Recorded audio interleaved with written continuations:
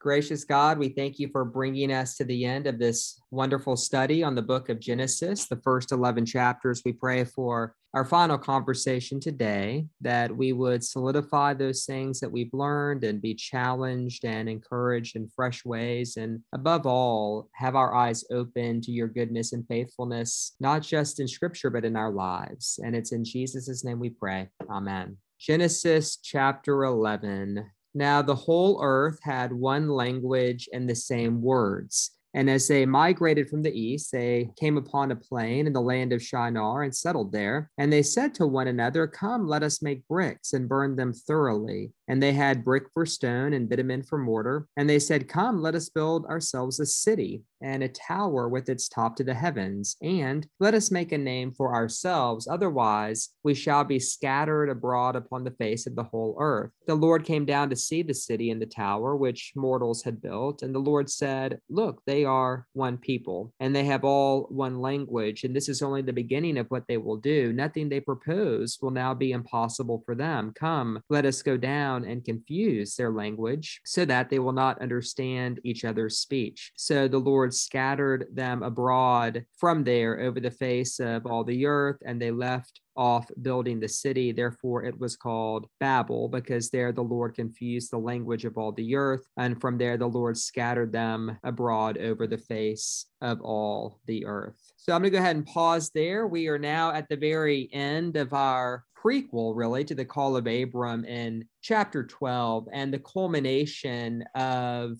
this fall that has been continuous starting in chapter 3, right? The fall was not a one-time event. It's something that got amplified with Cain killing Abel, with Lamech's swearing vengeance 77-fold upon those who curse him. There was a little bit of a restart with Noah trying to salvage the whole thing, but that, of course, didn't work because the Lord saw that the inclination of the human heart was on nothing but evil from the beginning. And so the culmination of this world comes together in this story of Babel. And in verse 2, we hear that they are migrating from the east. Certainly that is speaking about just a geographic fact, but we can also look at that symbolically as they move further and further east of Eden. The title of that Steinbeck novel has become a metaphor for moving away from God. We live east of Eden. We're moving east and east and east, further and away from our home. And there's this series of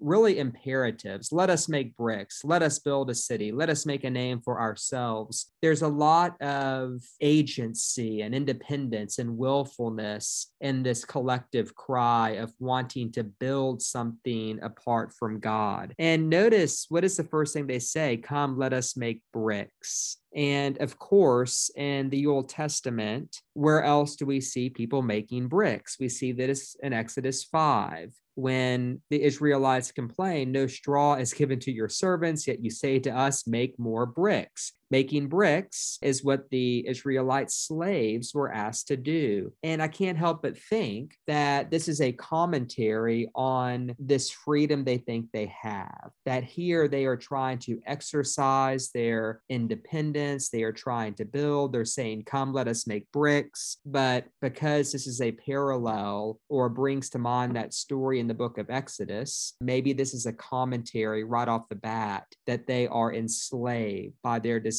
for independence. So this is actually a form of slavery. "Come, let us build ourselves a city. Let us build our own city." I can't help but note that the very end of the Bible, the book of Revelation, is about the city of God coming down as a gift. You can read about that in Revelation 21, the new Jerusalem descending, God giving us a heavenly city as a gift. A city is not something we build. A city is something that comes down to us in Scripture as a gift. It's a city that God is building through the Holy Spirit. And then, of course, really the most flagrant of all, "Come, let us make a name for ourselves." Because in Scripture and in baptism, it is God who names us. God is always giving people new names. Saul becomes Paul. Abram becomes Abraham. Peter becomes Cephas. In baptism, one way of thinking about this is we are giving a name. A name is God's child. And of course, we can see this as a metaphor for what so many of us are trying to do in this world, as we metaphorically speaking migrate east of Eden, we're trying to find a name for ourselves through the money we accumulate, through the successes we rack up, through our reputation, through our comfort level, through our political affiliation, whatever it is, through our moral obedience, right? The older son in the parable of the prodigal son, he wanted to make a name for himself as a good old boy who never disobeyed his father. The younger son wanted to make a name for himself as being the rebellious, fun one who left his father's house. And yet, the invitation, right, is to allow God to name us. And so here you have humanity migrating east of Eden, building their own city, trying to make their own name, making bricks, which in scripture is a metaphor for slavery. So they are enslaved, but they don't know it. And what does God say in verse 7? Come, let us go down. And so you have that parallel structure, right, where God says, come, let us go down, to counteract the come, let us make bricks. Come, let us build a city. And this parallel structure is really meant to draw our attention to the manner in which God is responding to their assertion of independence. Philip Turner pointed out in our Sunday study that this is really just a replication of Adam eating from the tree of the knowledge of good and evil, trying to do things his own way. And I heard it read in a commentary, or I read it in a commentary about this verse. It just said on this verse something along the lines of man proposes, God disposes. And certainly we don't want to apply that formula to anything we propose, nor do we want to shut down our creative impulse as people made in God's image. That's not the thing being critiqued. What's being critiqued here, I think, is this: I want to do it myself. I want to build a society. I want to protect myself with my own resources, my own knowledge, my own willpower. I want to make a name for myself. I want our group to have a name for ourselves, which is the exact opposite, right, of living in dependence and trust on the one who made us. This is really a parody of the dominion that Adam was given in the garden, because the dominion he was given was to act as God's representative, as someone who shared God's name with the whole creation, was someone tasked with naming the animals, right? Sharing in God's creative work, not naming himself. And so what you have here is really just a replication of the fall and Adam's sin in a different form. And it's one you're going to see repeated in scripture. A good example of this in the Old Testament is when all the Israelites say, come, let us find a king for ourselves. And God says, you don't need a king. I'll be your king. But the people insist, and God gives them a king in Saul. Saul is not a good king. Then they have David, and David's remembered for being a great king, but David was super flawed. And then, of course, you have Solomon, and under Solomon, what happens? The 12 tribes of Israel are scattered, right? It's a new story of Babel, right? The tribes are scattered throughout the earth, and only a remnant, the tribe of Judah, remains. I think it's also just important to make a link between Babel and Babylon. And what happens in the Old Testament with the Babylonians, there's a captivity. The Israelites are scattered. They are sent off to Babylon in exile. We read a little bit about that when we did our study on the book of Daniel. And so you kind of have a lot going on here in this story, which would have reached its final form, the form we have it in now, in written form, probably when the tribe of Judah was in exile. Right. And so not that this is when that story began, but whenever it came together in its final form, they would have had the story of the Israelites making bricks under Pharaoh. They would have had the story of the Israelites saying, come, let us find a king for ourselves, and knowing that that did not turn out well. And so one of the ways of reading the story, even though historically speaking, it predates the call of Abraham, is frankly just to know that this story would have had meaning to the people of Israel who were scattered all over the face of the earth and who were waiting for God to come down in a different way and to unite them. right? Because here we have God coming down and scattering them. And this is part of how the Israelites understood their life in exile. God came down, scattered them because of their sins, scattered them because they asserted their independence as God's people. And so the question then arose, will God come down and unite? One last thing I'll point out, because scripture really all does tie together. These are not little moralistic fables that have no connection. Think of Pentecost. What happens at Pentecost, right? God comes down again. But rather than confusing people's language where they're all babbling, it only seems that way to outsiders because people are speaking different languages, but they understand each other. And so you have the Holy Spirit reversing Babel. And so what we see here, this judgment, where God scatters. It has many meanings, but it's certainly not an ultimate picture of God's intent, right? Because the salvation we see in the New Testament, in a sense, is the exact opposite. And the greatest evidence for that is that the Bible ends not when God says, okay, you're good boys and girls, y'all build your city now, but rather when God says, I've got the city. It's called the New Jerusalem, and it's going to come down from heaven to you. You're not going to build it to me. It's going to come from me to you, right? The movement of humanity to God is not about us climbing. It is about God's descent. And I think that we see a big foreshadowing of that here in the story of the Tower of Babel.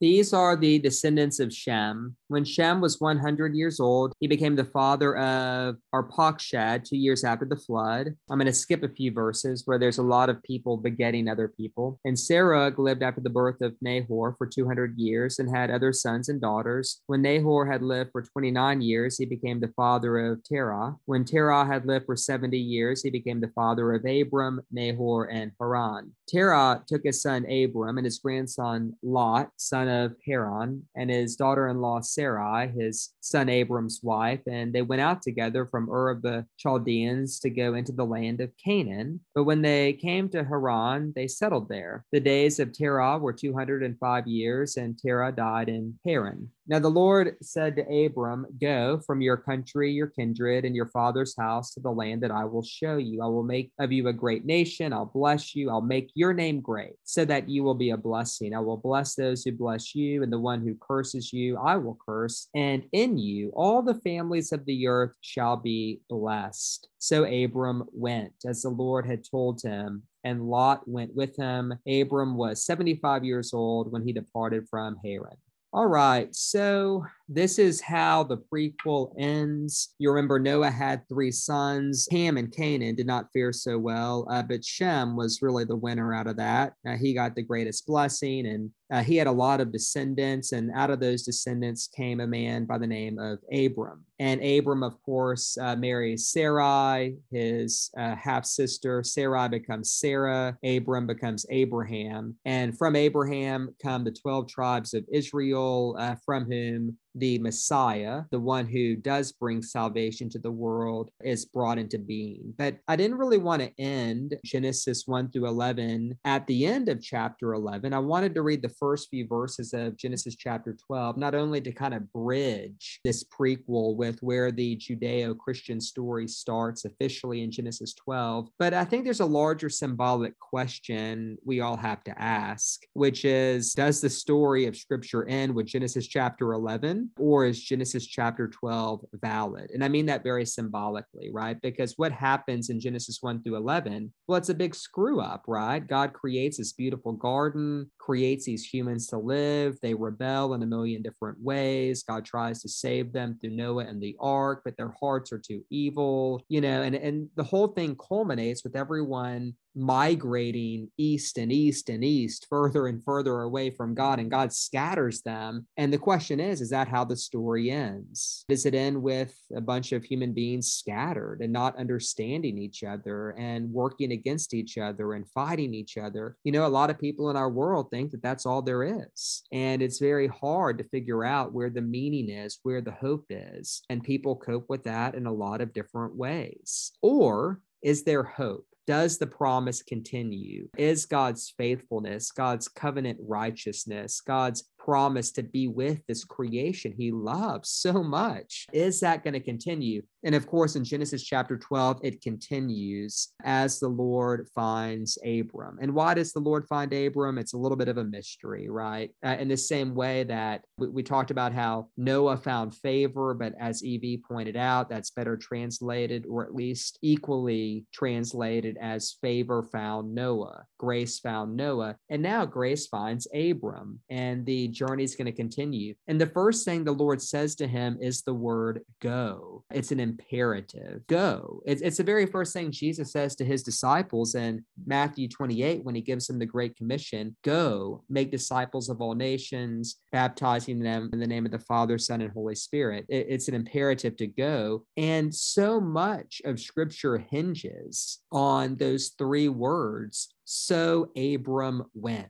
Abram could have not gone. Abram could have ignored the call, right? It's kind of like the angel going to Mary, and Mary said yes, right? Mary said yes. Abram went. Abram was not a perfect person, but whenever he was called, we're told that he went. And he went when he was 75 years old. Now, the human body did not work any differently when God called Abram. 75 was 75. And for the next 24 years, very little would happen in Abram's life. He'd see very little fruit that God was truly blessing him. His wife was barren, which frankly is not just a literal problem. It's a metaphor for a world that can't give birth to love, can't give birth to truth. I mean, have you ever felt like barrenness was a symbol for this whole human existence? When will truth and love finally be born?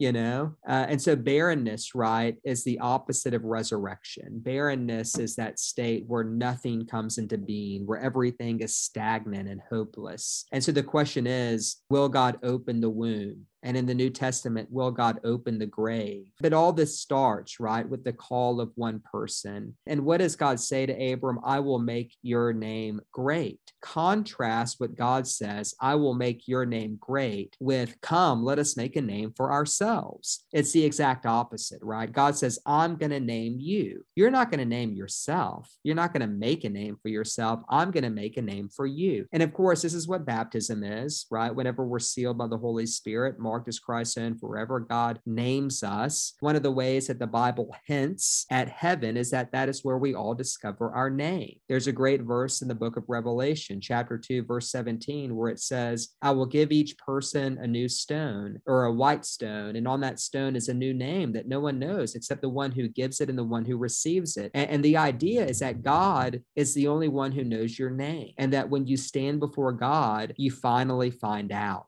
We go about life thinking we know who we are, or we get depressed because we know that we don't know who we are. But the truth is that each one of us is a mystery. Only God knows our name. And God gives us that name when the new city descends from heaven. But here he says, I will make your name great, and you will be a blessing, and in you all the families of the earth will be blessed. Here we have not just the promise to Abraham, but the vocation of Israel. We see this articulated again in the book of Isaiah. I have given you as a light to the nations, so that my salvation and blessing may reach the ends of the earth. This was Israel's vocation, to be a blessing to all the peoples, including the Gentiles. But of course, what happens over time, right, is that they got very insular and very scared of the outside peoples, and they quarreled within, and they went into exile. And this tribe of people, the descendants of Abraham, were not a blessing at all, but actually an occupied people making bricks under Rome whenever Jesus shows up in the first century. And so whenever we read this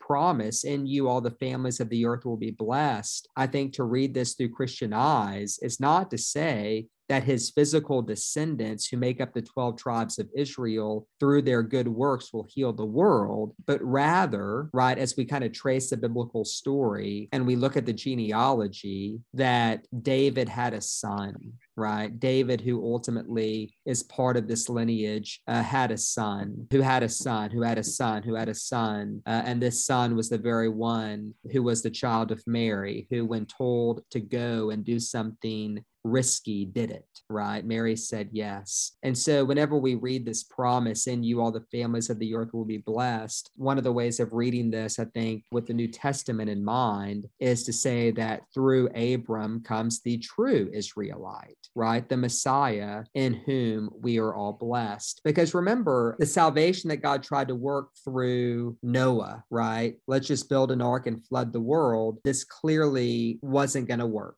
This clearly wasn't how the story was going to move forward. A tribe of people through their own efforts and actions and laws, I mean, that also was not going to work, right? Because it didn't deal with the problem of the human heart that God laid out as being central in Genesis 6 when he says, God looked at the inclination of the human heart was evil from birth. And so in order for the blessing to come upon the world, the problem of the heart had to be dealt with. And so as we look at the prophets, we look at Jeremiah, we look at Ezekiel, what's the prophet? What did the prophets say? But a day will come when I will send my spirit upon you, and I will remove your heart of stone and will give you a new heart of flesh. And of course, what is that spirit tied to but Pentecost? And what is Pentecost but the reversal of Babel, which we just read? And so there's a lot here. I'm going to stop babbling myself about the first couple verses of Genesis. But as we get to the end of Genesis 11, the question is, where's the hope? How does the story move forward? And it all comes with this pivot in the story where God goes to one person, a descendant of Noah, a descendant of Shem, Abram, and says, okay, favor has now found you, and I want you to go to that place I will show you. And because we are part of Abram's family, I don't know if you sang that song growing up, Father Abraham and many sons, and I am one of them. The question is, as we read this, do we understand that favor and grace has also found us, and that the same thing God says to Abram, he says to us, go to that place I will show you. You will be a blessing, right? Because we are baptized into the family who are part of this covenant, right? So the same thing God says to Abram, he says to us. So I'm going to go ahead and pause there, and we'll see what gets stirred up in you as you think about this.